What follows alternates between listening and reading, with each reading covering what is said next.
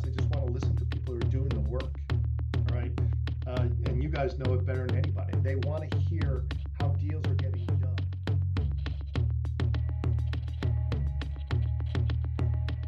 Hey, everybody, and welcome to a new episode of The Cusp Show, the Columbia University Sports Podcast. I'm Tom Richardson. I'm here with my partner, Joe Favorito. We have not done a pod together in seems like 2 months, but it's been a few weeks, Joe. How are you? Well, it's Groundhog Day, Tom. So that's kind of the way. That's the way we view this whole program. Is you just kind of start all over again. Okay, that's fair. I know you've been busy. I want to hear about some of the interesting things you've been working on or seeing in the last week or two.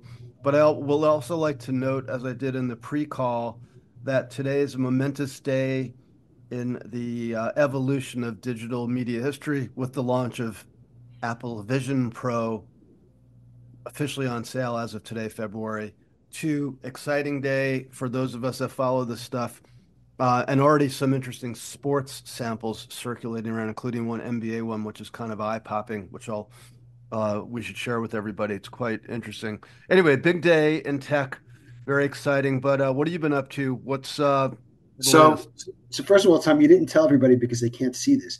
Tom and I actually have our Apple Vision Pro goggles on. Right. Yeah, that would have been a good one. This is the first podcast ever done with the Apple Vision Pro. In spatial computing, Joe. That's what we call it, spatial computing. That would have been terrific. You know what? Don't laugh. That's probably the way pods will be done within a couple of years. Well, we're doing it right. Don't lie to people. We're doing it right now. So anyway. Well, yeah. That's assuming that you somehow got to an Apple store in the last 3 hours, which is and waited online to get one, I think. Anyway, what's going on? Everything's great. Thanks for asking. Some amazing stops along the way. Was at the Stanford Sports Business Conference last week, which the tremendous leadership of George Foster was put together by their students. Lots of really interesting panels. Saw a lot of people. I mean, it was amazing to see how the VC and the tech community turned out for that event. They probably had about 300 people. One of the great speakers, and a shout out to one of our students, Max Iger, who had connected us, was listening to R.C. Buford talking about the culture of the Spurs and how the Spurs were built. Oh, cool. And there's a chance, Tom, we may have R.C. on campus in the fall next year. Good. Nice. And, women's sports stuff was always interesting to hear, really interesting stuff about the WNBA. By the way, Joe, I'm all in on this Caitlin Clark. So funny you mentioned that. I watched the game for the first time ever on Peacock. Mm-hmm. I didn't know. I guess I had not known, since I was not a Peacock subscriber until a few weeks ago for that NFL playoff game, that the Big Ten women's basketball games are on Peacock. So I got an alert saying, see Caitlin Clark at 8:00. And I was thinking, oh, ESPN, whatever. Yep. No, it was Peacock. And that's the first time I've watched a live sports event on Peacock. They did a good job. And this is a phenomenon that I hope everybody's paying attention to. Certainly the fans are, because she's selling out wherever she goes. So here's the test, and we can ask our guests this test as well. Mike Greenberg talked about this on ESPN radio when I was driving around the other day. He said, I can name Caitlin Clark. I cannot name 3 men's basketball players right now who are prominent players, like stars. In college players. In college. Yeah. Name 3. Right. You can't do it. She is the face, not of women's basketball, but of all college basketball. And it's tremendous. Right. And I think it's great. Obviously the stars at UConn and some of the other players, what the women of Troy are doing, or I guess they're still called the women of Troy. USC. Yeah. It's great. It's going to be an interesting run. Obviously LSU still very big. And not to downplay, even though they are in second place, but the Columbia women are pretty good too. Yeah, along with the Princeton women, by the way. Yeah. So, Joe, am I correct in saying, or Glenn, maybe you know this too? I feel like I've seen some nights where women's college is on ESPN and the men's is on ESPN too.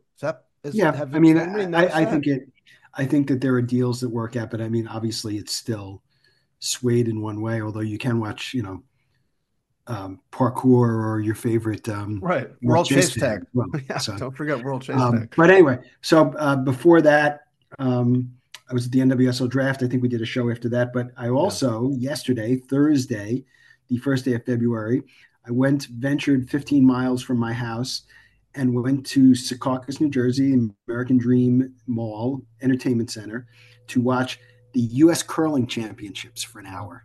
So Seriously? That's where it they was were held? amazing. In Yeah, that's where they are. Secaucus? It is sold out this weekend. Jared Allen, who played for the Chiefs and several other teams, All right. is among the favorites. And by the way, the other thing I found out is the CEO of USA Curling lives in New Jersey. So go figure. So, Wait, but they were so tossing what's the stones all what's over the the place. venue where they're having this? It's on the ice. There's an ice rink in American Dream, which is the mall Okay. outside MetLife Stadium. Oh, that's what That's where used it to be is. called Xanadu? Xanadu, yes. Uh-huh. Okay, I've So I never was been to that. there. The other thing I will tell you is, as part of my magical mystery tour, when I was going through the Bay Area, I had last Thursday.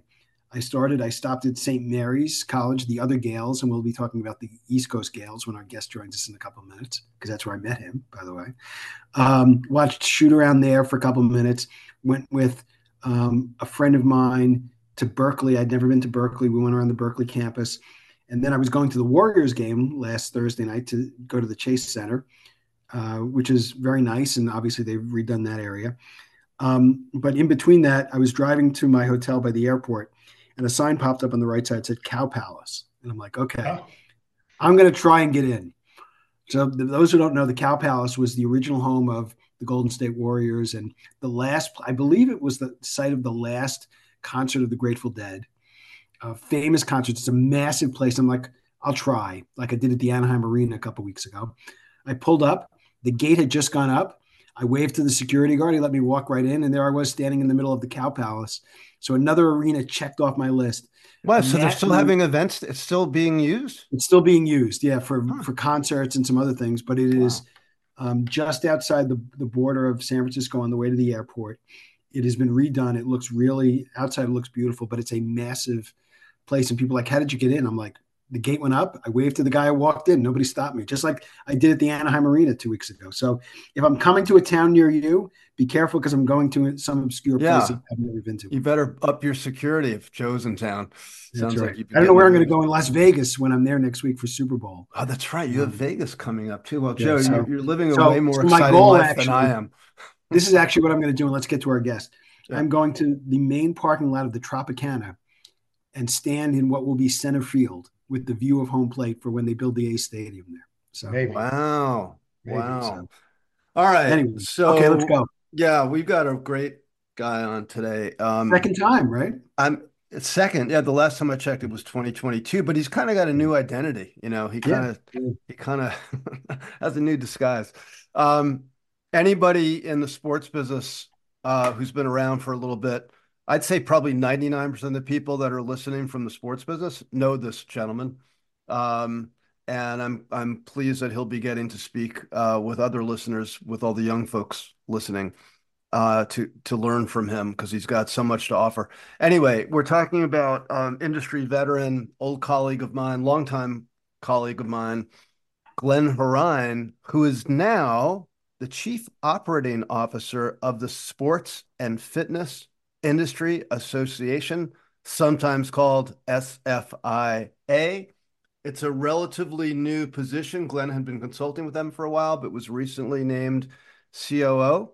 Glenn has had an amazing career, all kinds of interesting stops, both in the professional sports and marketing worlds, but also in academia. Not only is he a two-time grad of Iona University, The I Gales, East believe the Coast Gales. Gales, the East Coast Gales. He is also the founder of, I believe, Glenn, is this true? The founder of the sports certificate. I don't know what the official name of the sports program was. Um, you can correct me in a second, but he was one of the pioneers, I'd say, in the last 15 years of really advancing sports business education at the graduate level. He was a huge inspiration for me. More than an inspiration, he was actually the individual that got me into teaching. He was nice enough to offer me my first opportunity at then Iona College and dragged me into the world with a little trepidation, but we worked well together and had a great experience at Iona before I moved on and he moved on. Anyway, Glenn, I could keep going. NHL where we met, Well, arena I can football, tell you where I etc. met you then. Okay, go. Glenn was a sales guy for Canada Dry at that point. Wow. So, Oh. All yeah, right, Well, yeah. Joe, it actually goes before that. I mean, we go back to FUV yeah, and Iona Fordham. Those were rivalries. yeah. Those were true rivalries. Pat Kennedy, Tom Penders. Tom, you would think Joe Favorito, Mike Breen, and Michael Kay walking into what was then the Mulcahy Center for a Wow. Donnybrook between the Rams and the Gales, and it And would there be was a like fight in that. There was a fight in that game. oh yeah, So, it would be like a yeah, 53-52 type of yeah. score. There's nothing in the 70s. It was just knockout, drag out. They didn't like each other very much. All right. But And it then was I ended up working at Iona, which is even funnier. it was just old school. It's the thing I think I miss most about about the landscape of where college athletics is today and the Mhm. power schools and conferences. But what's lost sometimes is just those rivalries. And you think about now, the former Pac-10 and some of those rivalries that have will break up. Uh, there's nothing like having a school, like in this case, from New Rochelle to Rose Hill. What is it? 8 miles, 10 miles, whatever it is. It's actually less. It's 6 miles. Less, six Is it miles, really? right? Yeah, Yeah. it's that close. So yeah, I missed those days, but yes, that's where I first met Joe before the Canada Dry days. That's Mhm. funny. Glenn, I think we can go back and forth from the old experiences to the new experience, but let's just level set on SFIA because that's kind of the big story from the world of Glenn Horine.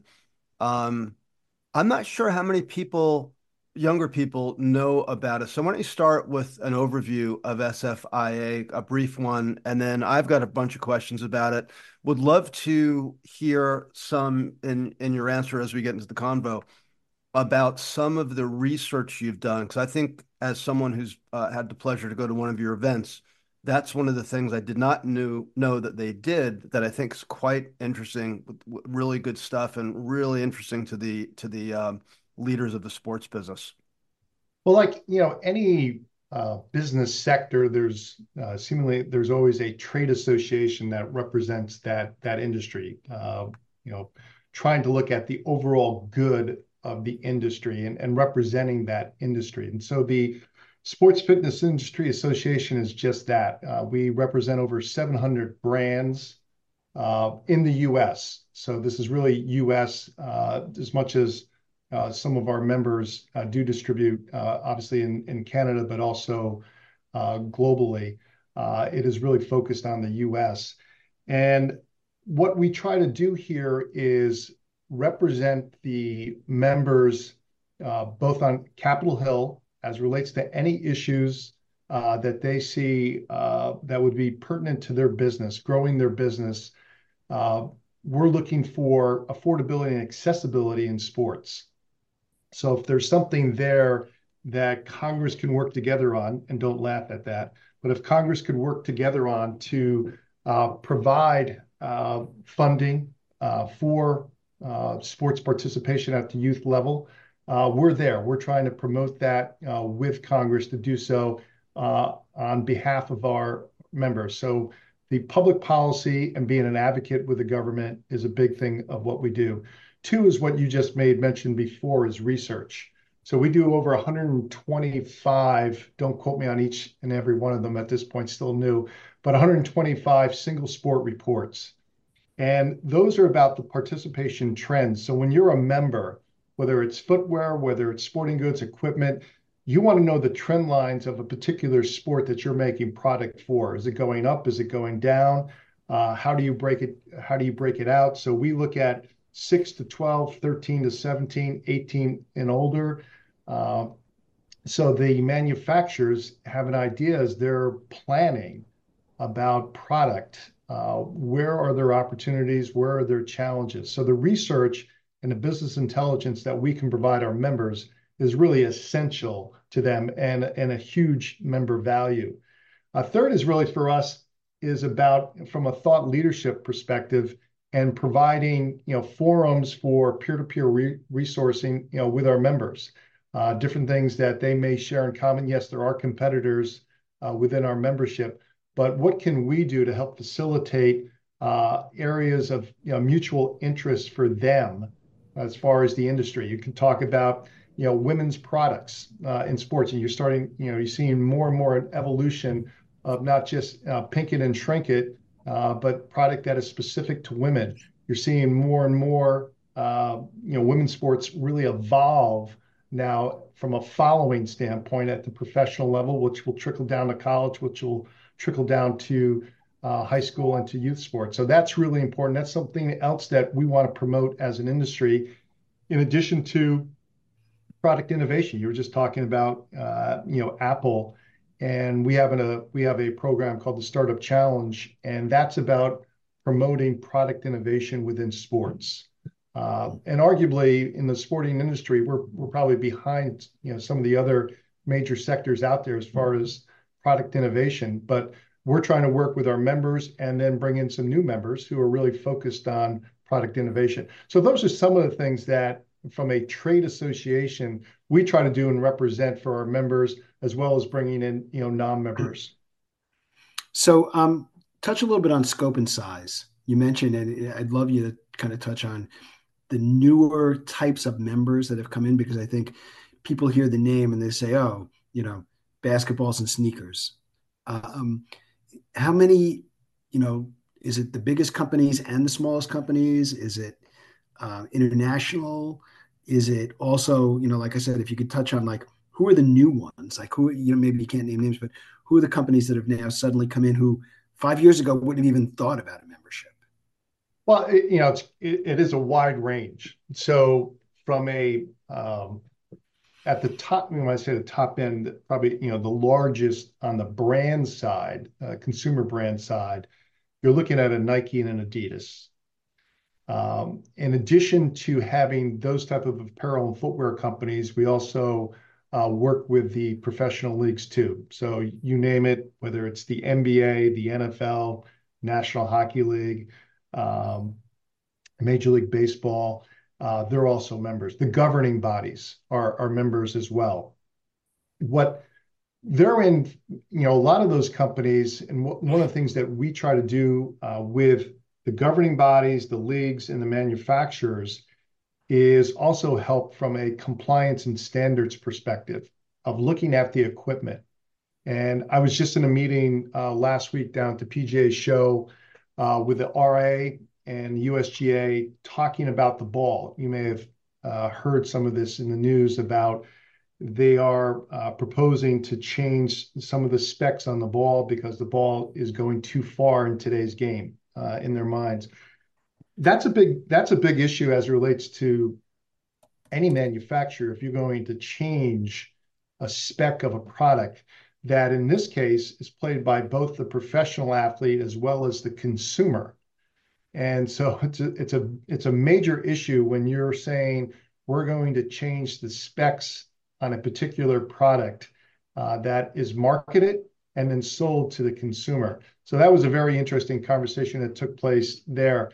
But one of the things that we do with those type of members and even smaller members is looking at the standards and the compliance and making sure that everybody is playing fair. We as a trade association are not setting, what the standards are. We're trying to make sure that the protocols and the process are followed between the manufacturers and the governing bodies about what the specs are, and if there are any changes to a product, that they're following those particular rules or governance that they've set forth, with their members there. And just to answer your question, Joe, on far as some of the new members, I know Replayer is one that we just brought in. They won a startup challenge, and that's another one in the tech category that is really kind of capturing the youth sports experience, similar to Game Changer, being able to kind of replay. They've been very focused on soccer, but being able to be on the field and really kind of stream, those soccer games, and specifically in this case, back to, mom and dad or grandpa and grandma, to be able to watch. So we've watched a lot of those companies, kind of come into focus now that the technology of uh, being able to see a grandchild or son or daughter play really helps grow the focus on youth sports participation and the excitement of youth sports participation. One other follow up. So, what about things like games? Can games, if they're hard games like lawn darts or pickleball or board games, did those? How do you kind of Slam figure out ball. who should be slam ball? Right, exactly. Who should be in and who? By the way, official beer Pabst Blue Ribbon this week. Is that Signed right? anyway. Slam Nice. ball. Yeah. Anyway, PBR. so how is there kind of like an outside, like you have to be this number of people? How are the parameters on the gaming side factored in? Well, I think you bring up pickleball, and pickleball has been in everybody's mind. You guys play pickleball? Once in a It blue was my moon. Christmas gift, actually. Once it Yeah. gets a little bit warmer, yes. All So, right, all so right, all right. But pickleball has been, kind of the high topic over the last couple of years, and the growth. And we just got some recent research that hasn't been released yet, but the numbers continue to just to skyrocket on pickleball and participation. pickleball on participation. And it's a good example about one of the things that we're doing. Pickleball right now, you have so many people who are in the game as it relates to manufacturers. So between the paddles, between the balls, between even some eye protection, and what we're trying to do as a trade association is work with the governing bodies and the manufacturers about setting standards, because it's a relatively, it's not a brand new sport, but it is in a case of where it is participation wise, and they're trying to make it a professional sport, which you got various professional associations now involved, but also from a consumer standpoint about buying the product.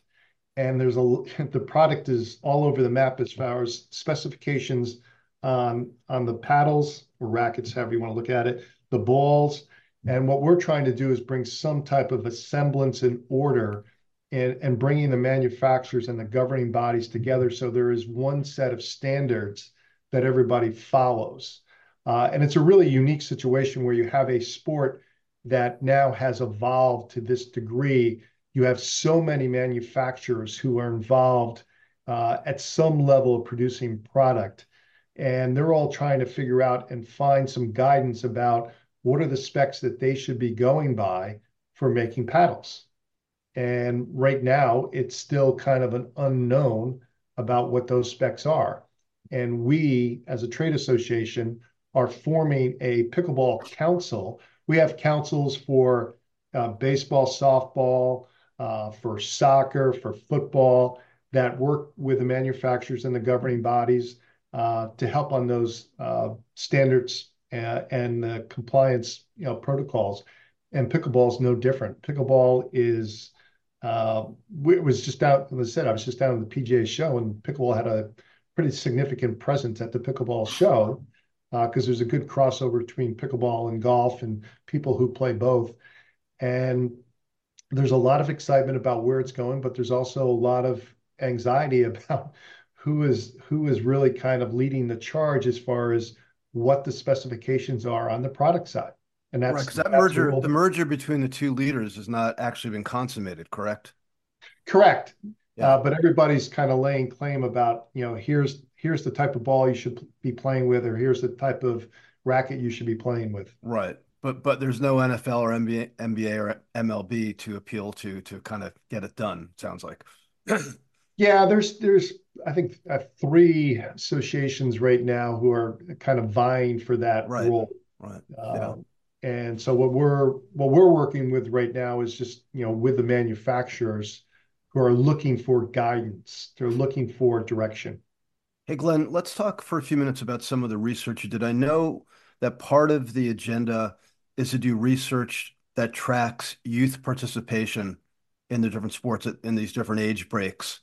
we know that that's very important to the sports industry for obvious reasons, not just on the licensing and manufacturing side, but the idea of fan development. Can you talk about some stuff you've uncovered in recent reports? Some of the stuff, for example, you shared when you did that presentation in New York about some of the pros and, or not pros and cons, but ups and downs, let's say, of different sports in the mix.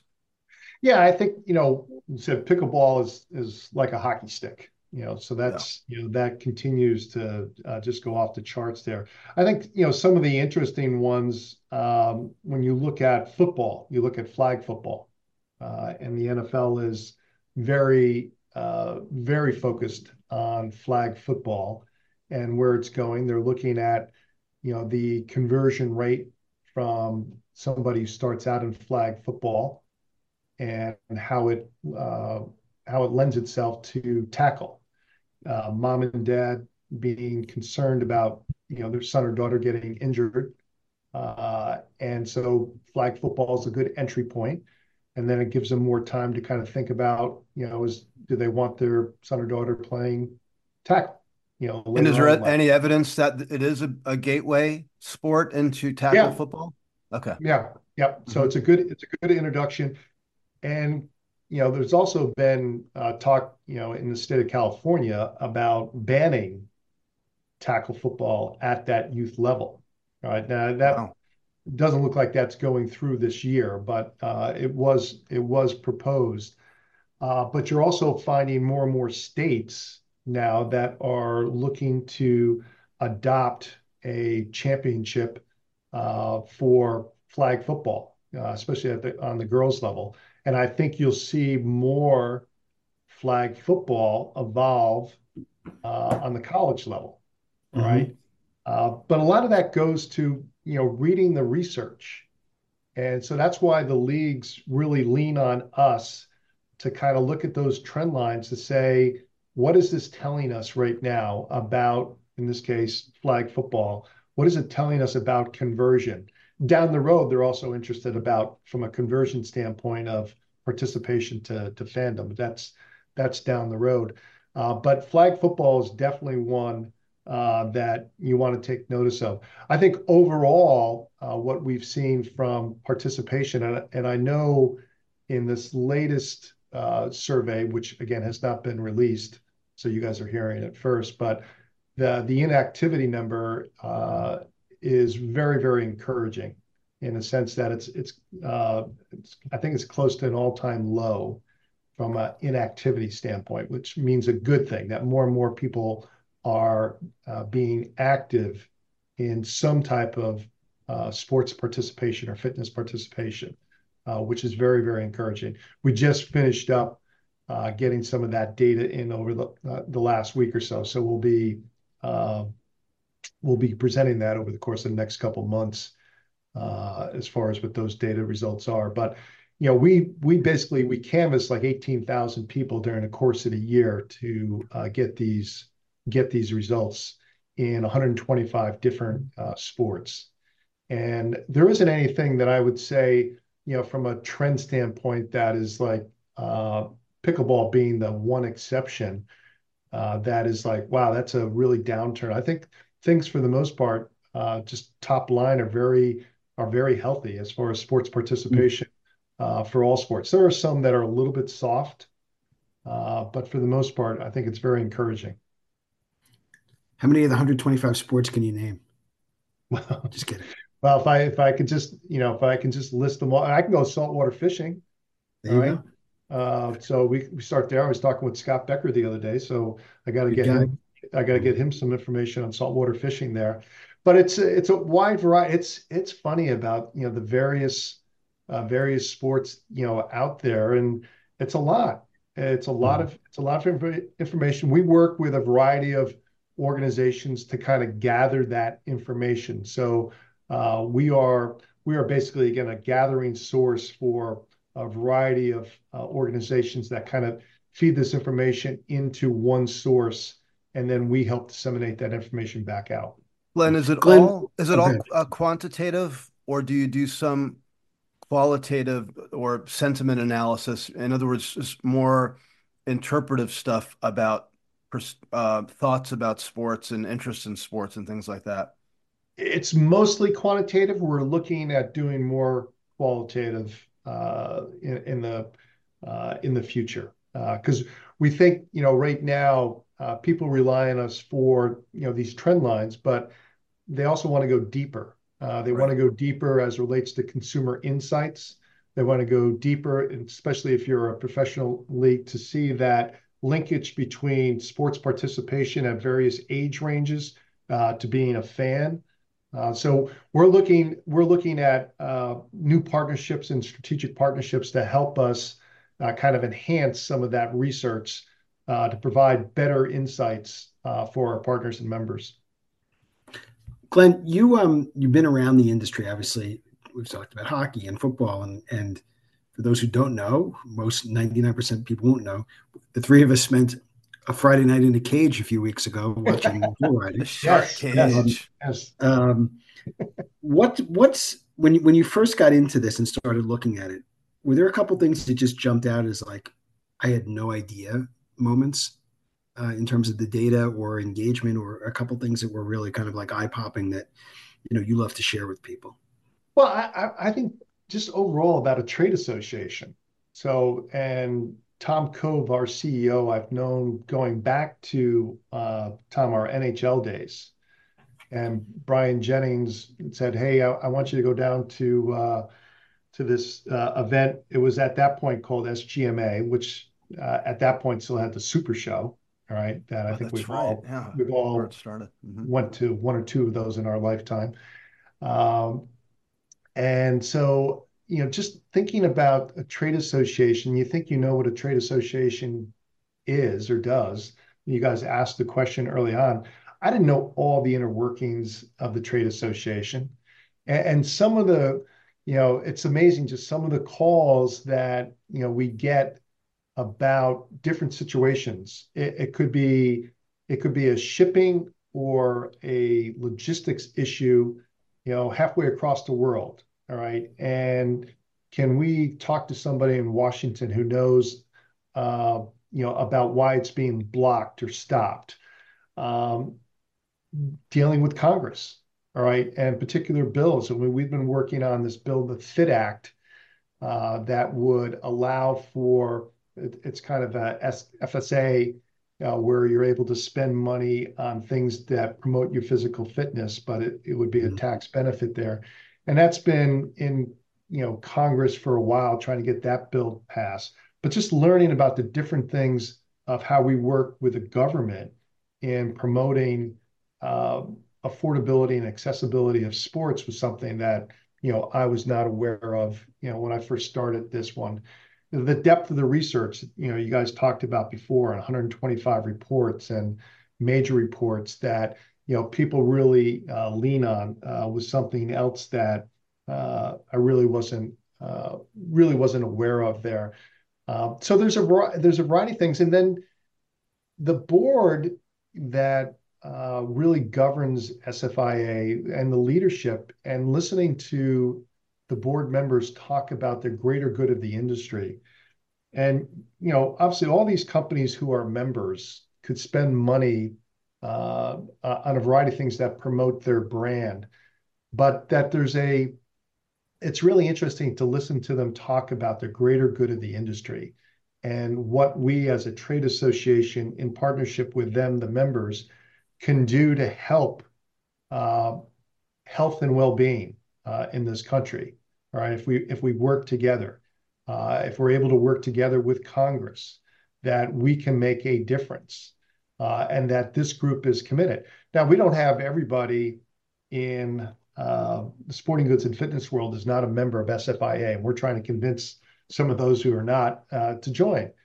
But it's getting them to see the overall benefit about what their participation and what their voice and leadership could do to help this country be more physically fit. If they're more physically fit, they're probably, from a health and mental well-being standpoint, they're also probably better off as well. So those are a variety of things that it just kind of took notice when I really started to kind of dig into this opportunity.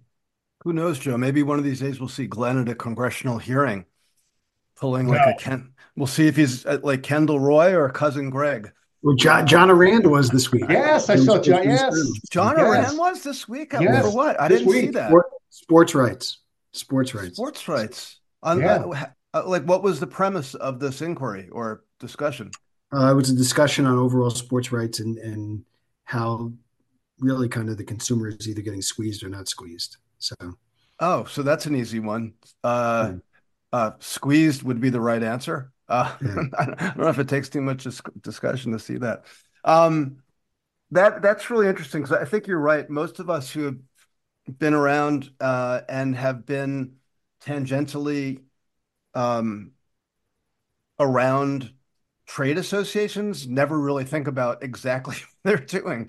Like when you named all that stuff, I hadn't thought about that for the other stuff I've been involved with, but you realize they're important. And I was thinking, Glenn, as you were talking, the old acronym was SGMA, right? From Yes. the 90s? Yeah, Yes. okay. Yep. And I was just thinking how there are fundamental needs in all businesses. Um, And while there have been challenges and ups and downs, they somehow evolve to meet the market that they're finding themselves in. So if you think about trade associations, it's still a very important role for them.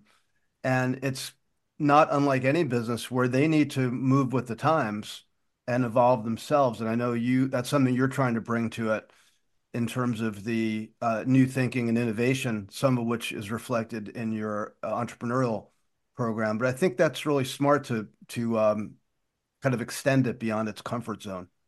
Yeah, and one of the things that I've been fortunate to do, early on is be able to develop some what I'll call working committees. And so whether it's a marketing communications and events committee or a research committee or a people and culture committee, the idea is to bring the leaders of our members together, all right, to get more awareness and knowledge about what we're trying to do as a trade association within those member organizations, but also facilitate peer-to-peer resourcing, where a lot of these members and these leaders from these particular organizations, they get a chance to be on a call to talk about issues in their particular functional area that they can have an additional resource. Now, in some cases, you do have competitors. You have competitive categories, apparel, footwear. So you do run into some of those areas where you have to step back and you have to be careful about what you say. But in a lot of the functional areas, that's not the case. Whether it's HR, people and culture, that's not the case. And they like to hear some of the pain points that they're going through that they can really uh, understand or appreciate and be able to offer some guidance and get some input or give some input to them. So that's one of the things we're trying to do. Two is develop some programs. Developed a program last year called the Accelerator Program, EXCEL, and that's a program that what came out of the People and Culture Committee to identify high-performing young professionals, those with 8 years or less experience from a member organization with diverse backgrounds. And the idea there is to really kind of promote having a career in the sporting goods and fitness industry. You guys know better than anybody else that media rights, sponsorships, those always are front and center when you're talking about academic programs. Uh, People, as far as thinking about the sports industry, that's at the top of mind. The sporting goods and fitness side, the actual product side, is not necessarily at the forefront. And we want students, we want people who are thinking about careers to think about, working within this industry, and that there are a lot of jobs within the sporting goods and fitness industry that they may not be aware of when they're in college or coming out of college. And if they're interested in sports, they think about media companies, they think about leagues, they think about teams, but they don't necessarily think about brands that are sporting goods or fitness companies. In a lot of cases, the academic programs don't really promote sporting goods or fitness industry either. And so I think this is an opportunity for us to try to promote the industry on the academic side as well as on the young professional side, and really try to keep some of the young, really high potential talent within the industry. Glenn, how did you get into education? Let's go back to that. You went to Iona, Tom. What else would you need to know? Well, the Iona thing was so nice because you undergrad, MBA, and then you found your way into the teaching side. But I don't really know the origin story of how you got that gig and started to lead that program. Well, it was one of the things where, and Joe's very much a part of this, community, and he's had involvement with Iona. It was as things were developing over the 80s and 90s, and you're thinking about your alma mater, in this case, Iona. So many people were working at various companies. It could have been at ESPN, and it was a Tim McCarthy at ESPN, and he was a general manager for them. But there were so many people who were in the sports industry, and I just thought it was an opportunity for the proximity of where, in this case, Iona is, New Rochelle, and being able to help students be connected to those in the industry. And just having the good fortune of having a pretty wide network, I wanted to be able to try to bring in some of those relationships to Iona.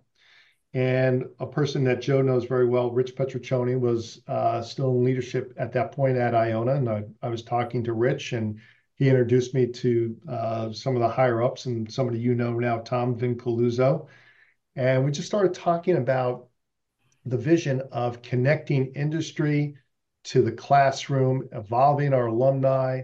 And so I just did a lot of research, and LinkedIn was just starting out at that point. So I used LinkedIn to really kind of investigate about where Iona alums were who were in the industry. And I convinced the school that this was a program to develop, and it started out as a certificate program at the graduate level. And I think, as you well know, I was focused on developing an advisory board, not to have an 80-person advisory board, but really to have a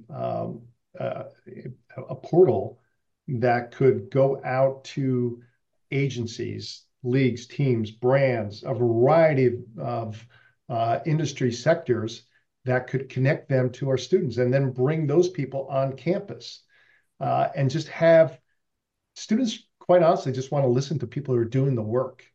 All right. And you guys know it better than anybody. They want to hear how deals are getting done. They want to hear how a decision was made. They don't necessarily just want to read it through a book or an assignment, but they want to hear from the people who actually made it happen.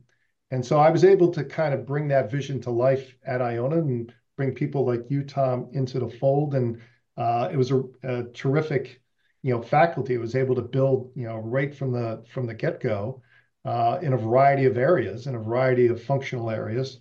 And it was exciting that I was able to kind of grow it to the undergraduate side.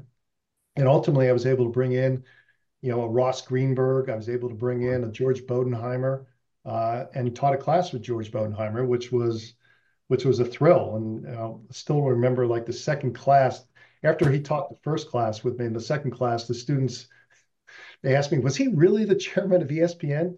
Because George had just such a understated demeanor about himself. He was definitely not somebody who was going to pound his fist on the desk and just dictate that you do something. There was just the style that he had, convincing style, but, he was a gentleman first in how he presented himself. And that was such a treat of teaching a class, with George and Ross, as Joe knows, is a master storyteller. And he's still at Iona now, on the arts and science side, on the master's, I think, communications program there. So that was great. And that's one of the things that I really love about the accelerator program, and that we're able to bring to SFIA, is it's a chance for me to still be involved and help young professionals learn about, growing leadership, connecting them with people in the industry. And that's what we did this past year, is We spent 6 months on the accelerator program of lunch and learn series, professional workshops, career counseling. And so we're growing it this year. We got more sponsors lined up for it this year. And I'm hoping eventually that this can develop into a young professional network for the sporting goods and fitness industry. Glenn, my last question is looking forward. So, what are some of the markers people should be looking for, both for the organization and for the industry in general, in the next year? I mean, what are there causes of concern? Are there really kind of uplifting things that people should be looking for? And then how do they find everything? Well, I think, I talked about before women, uh, women's girls products. I think more development there. There's a big focus, a big emphasis being placed on that, and rightfully so. Pickleball, we talked about before, and how pickleball is going to continue to grow. I think one of the things that we're focusing on this year, and we have a conference coming up in Indianapolis on the 15th and 16th, that's our team sports conference, is looking at the global sporting events that are coming to the U.S. Over the course of the next several years, especially a lot of the soccer events coming to the U.S., and then the Olympics. With the Olympics, they're having the demonstration sports or optional sports, I think is how they word it. Baseball, softball's back in, lacrosse is being added, and then flag football is a big part of that too, as well as cricket and squash. I think I got them all. But flag football, and looking at, how are our manufacturers preparing for that springboard for those opportunities. And soccer, soccer can't be any better positioned than they are now to grow with the various events that are coming here to the United States, both for the men and for the women. So we're focused on soccer. We're focused on women's products. We're focused on pickleball. We're focused on flag football. But more than anything else, we're focused on how do we get more young kids playing sports early on, all right, and to be more active. And how can we work with our Congress, though that this is an election year? How can we work with Congress to help promote that as well, and to get their support? All right, I'm going to just pivot over to career stuff because we asked a couple of final questions, and I think the career one may take a little bit, have a little bit more substance with someone like you because you truly are. I would describe you as a pioneer in career development. Let's call it the aspect of all this stuff. So, Joe, you probably know that when Glenn got that program going, one of the hallmarks of it, at least I thought it was, Glenn, was you did extracurricular events focused on career development. And that made a big impression on me as someone who got to speak at a couple of them. I still remember the one I did with Jim Schwabel by my side. Remember that one? Yeah. That I remember kind of having a little bit of a, because it was before I was teaching, I believe that I participated in those, like kind of an out of body experience. Like this is really, really good information these young people are getting from these people here up on, up on the dais. And you were really, really good about developing those programs and executing those programs. And they were, I thought, extremely valuable. You obviously did a lot of them. And I know you got good feedback from the students and the administrators. So talk about that motivation to go beyond the classroom and really connect the dots on career stuff. I think it's, when somebody helps you, and I felt like I was very fortunate when I was at Iona, and as much as I played baseball there, I went and I worked in the athletic department, and I had a few folks, take me under their wings, all right, to help guide me, teach me. And I always, really appreciated that. And I always wanted to figure out ways to kind of give back and help students who may not have the same opportunity. And I felt like if we could, connect them to people that otherwise they wouldn't meet, that would be a big boost to them. And also to give them uh, inspiration about listening to folks that were able to kind of bring to those forums about, I never thought about that job, or you know what, I have that character trait that that person's talking about. Maybe that's something that I can do. And so just to kind of bring them in and kind of shape the discussion about inspiration and aspiration. And when you're in college, recently having two out of college over the last several years, and that question of, hey, what do you want to do? Well, I don't know. It's like, oh God, it pains me when I hear that answer. But if you bring people in and they're able to kind of share about how they found their way, all right, what moved them, who Mhm. motivated them, did they have a mentor, what was the trigger point that said, this is probably something that I want to do, that I'm really good at, or that I can be good at.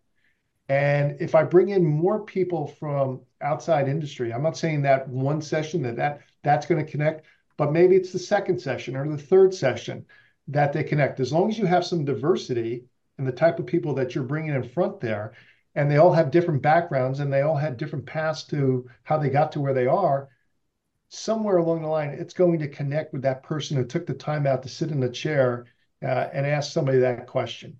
And so that was really one of the, I always remember just leaving those events and leaving with the students and feeling really good about that, about a particular event, as that student was just thinking about, wow, you know what, I never thought about it in that manner, and this has given me something to think about as far as a potential career path.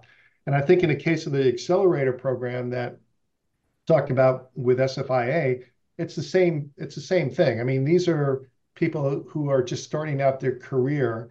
They're figuring it out. And what we're trying to do is give them a broader picture about the various sectors within the industry and opportunities in the industry, and have it be a resource for their career development. Mhm. Great answer. Well, what you did was definitely an inspiration for us doing this pod, starting 8 years ago, because um, I think you said it quite well. Just hear the stories, all the young people who think there's a map you can draw and follow through a career need to know that there's no map. There's a lot of randomness, there's serendipity, there's luck, uh, and people find a way usually. And it's good to listen to a lot of those stories. Also, in my opinion, Glenn, I think the other benefit was it was really good, and it still is, whether it's through this pod or guests coming to our class or the stuff you're doing with the accelerator, just hear about these different jobs. To your point a little while ago, I mean, we talked about this with John Sohegan when he was on recently. Not a lot of people come into sports and say, I'm really interested in licensing, even though it's a massive category. It's a Yeah. very important part of the sports business. You never hear any young people talk about licensing. There are tons and tons of opportunities in licensing. And part of what I say to everybody, just listen to the different stories, and you get a sense of what their jobs are like, the kinds of things they need to focus on and think about.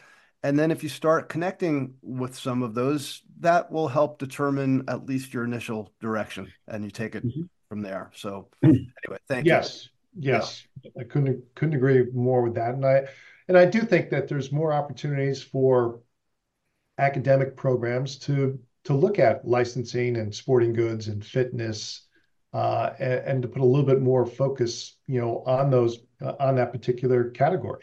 Hmm. For sure. Joe, any thoughts on that before we move to the last question? No, I agree. I think it's tremendously helpful, and I think Glenn kind of addressed one of the two questions. But if you want to get to actually, there are two questions that we still have to ask. Yes, that's true. Um, Let's so, actually have fun with the easy Oh boy. question in the middle. We'll put it this time. Glenn, Joe came up with this idea a few weeks, like a month or two ago. Um, we noticed, of course, because we do this on Zoom, we get a little glimpse into people's home offices, and we realize, especially in the sports biz, everybody's got little tchotchkes, mementos, stuff from their backgrounds. What's the best thing you got from the business that you cherish? Oh, from the business. Yeah, like through all your years and all the events and all the meetings. I'm looking at a few things in your background, but you have to make Wow, that call. You can pick one or two if you want. that's a lot. Well, I got All right, you're what I moving got away here. from the mic. You got to get back to the I mic. know, I know, I know, I know. We should just pick some things off of the shelf, Yeah. actually. How about Joe and I Yeah, no, decide? no, You just show us your room. no, no. It's funny because this one, Ooh, what is that? Cup Oh, Crazy. yes, All NHL. right. So that was something that was really special because that was really my first. Uh, that was my entry point into the NHL and helping to create a first time ever themed playoff marketing program.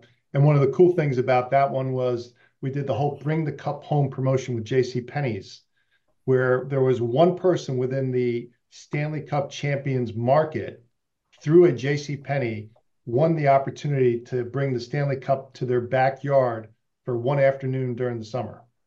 And so That's that was funny. really cool. So that Yeah. was good. And by the Uh, way, for everybody who didn't see what Glenn held up, it was called Cup Crazy. That was the promotion at the NHL back then. another thing now, this goes back, this is a little bit off sports, but this goes back to what Joe was saying, early on when I worked at Canada Dry of New York, which actually became Coors of New York. So this is a 1987 Coors banquet can that is a little bit dilapidated now. But we actually took on Coors beer in 1987, and we were the distributors in New York in 1987 because before Because it was that, new in the New York market then, right? yeah, Yeah. before that, people would go over to Connecticut or Right. go somewhere else to get their Coors, now Coors Light. But yeah, that was a Coors banquet beer. So those were two items. I got a lot of other Yeah. different Well, items that's there, good. but those That's a good were. one. Cup Crazy is a good memory. And Um, I do have a few 1994 World Cup momentums too. That now when that comes back to the U.S., I still held on to that. I actually even have a World Cup Jeff Hamilton jacket if people are remember him. Glenn, do you have one of the you guys can't see this, I don't think, but I've got the NHL 2000 hockey puck. Remember from Y2K? That whole thing, you must have one of those too. Yeah, I think that's down. I Anyway, think let's that's wrap down in this. the Let's that's land down in this the plane, as archives. they say. Last question. You can make this a quick answer. How do you keep up with everything? What kinds? Any thoughts on or recommendations on what to read, what you're listening to, whatever? You can mention anything. I know you check out a lot of stuff, but if you want to highlight a couple of things, that would be Yeah, good. I mean, I tell you what, it's tough. I get so discouraged sometimes where I couldn't get to everything. So, I the know. Yeah. podcast in the morning. So whether it's front office, SBJ and Sportico, try to get those on the morning walk with the dog. Then I get my, Wall Street Journal, my general news, even my BBC World. I try to listen to sporting goods business. Just as far as the industry for our industry, in the case of sporting goods and fitness, is a regular read for me. So sporting goods business intelligence is a regular read for me, just to be on top of what's going on in this particular sector. Cool. And then Nice. last question is give us all the places where people can find you and the organization. So it's SFIA.org. So I'm at GHORINE at SFIA.org. And so you can follow us on our website. So we have a website, newsletter, a lot of information coming out from SFIA. We neglected to point out, Joe, that Glenn is the uncle of one of our other friends and guests, Mark Yeah, Horine. Tom, I don't know if we've had many siblings or at least Or distant relatives on. relatives. Yeah, that might Yeah. be the first. Wow, you But could yeah, probably have us on a podcast together. shout out. Talk Maybe you Iona should do like soccer. the. I got an idea. Joe and I can be your producers. You and Mark Horine, like the Kelsey brothers. You do the Horine brothers on sports business. How's Yeah. that? Or not brothers, but the Horine family on sports business. Yes, we could make that happen. Okay, we'll Great. I follow up can't with wait. you on that. Anyway, Glenn, thanks for spending some time with us. Always a pleasure to hear from you. Congrats on the relatively new position. It sounds really fascinating. It sounds like it's a good match for you based on your wide-ranging interest in the business. ranging from partnership development to marketing to mentorship. It's all good. It's a good. All good. Yeah. So good. thank you. We appreciate it. Joe, thank you. Good to be back. I know you're in Vegas next week. Yep. You gonna do some pods out there, I assume? I assume we are. We have the whole crew going. So okay.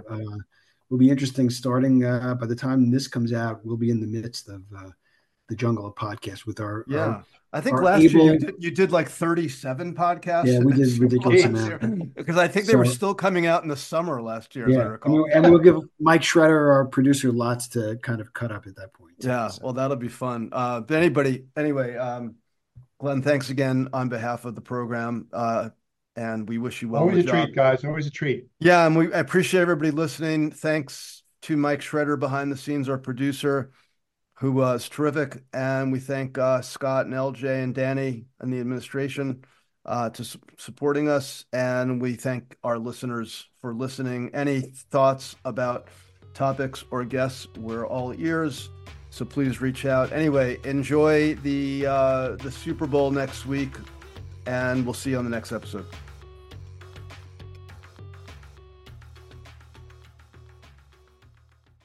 Hey guys, it is Ryan. I'm not sure if you know this about me, but I'm a bit of a fun fanatic when I can. I like to work, but I like fun too. It's a thing. And now the truth is out there. I can tell you about my favorite place to have fun. Chumba Casino. They have hundreds of social casino style games to choose from with new games released each week. You can play for free anytime, anywhere. And each day brings a new chance to collect daily bonuses. So join me in the fun. Sign up now at ChumbaCasino.com. No purchase necessary. VGW Group. Void where prohibited by law. See terms and conditions. 18+.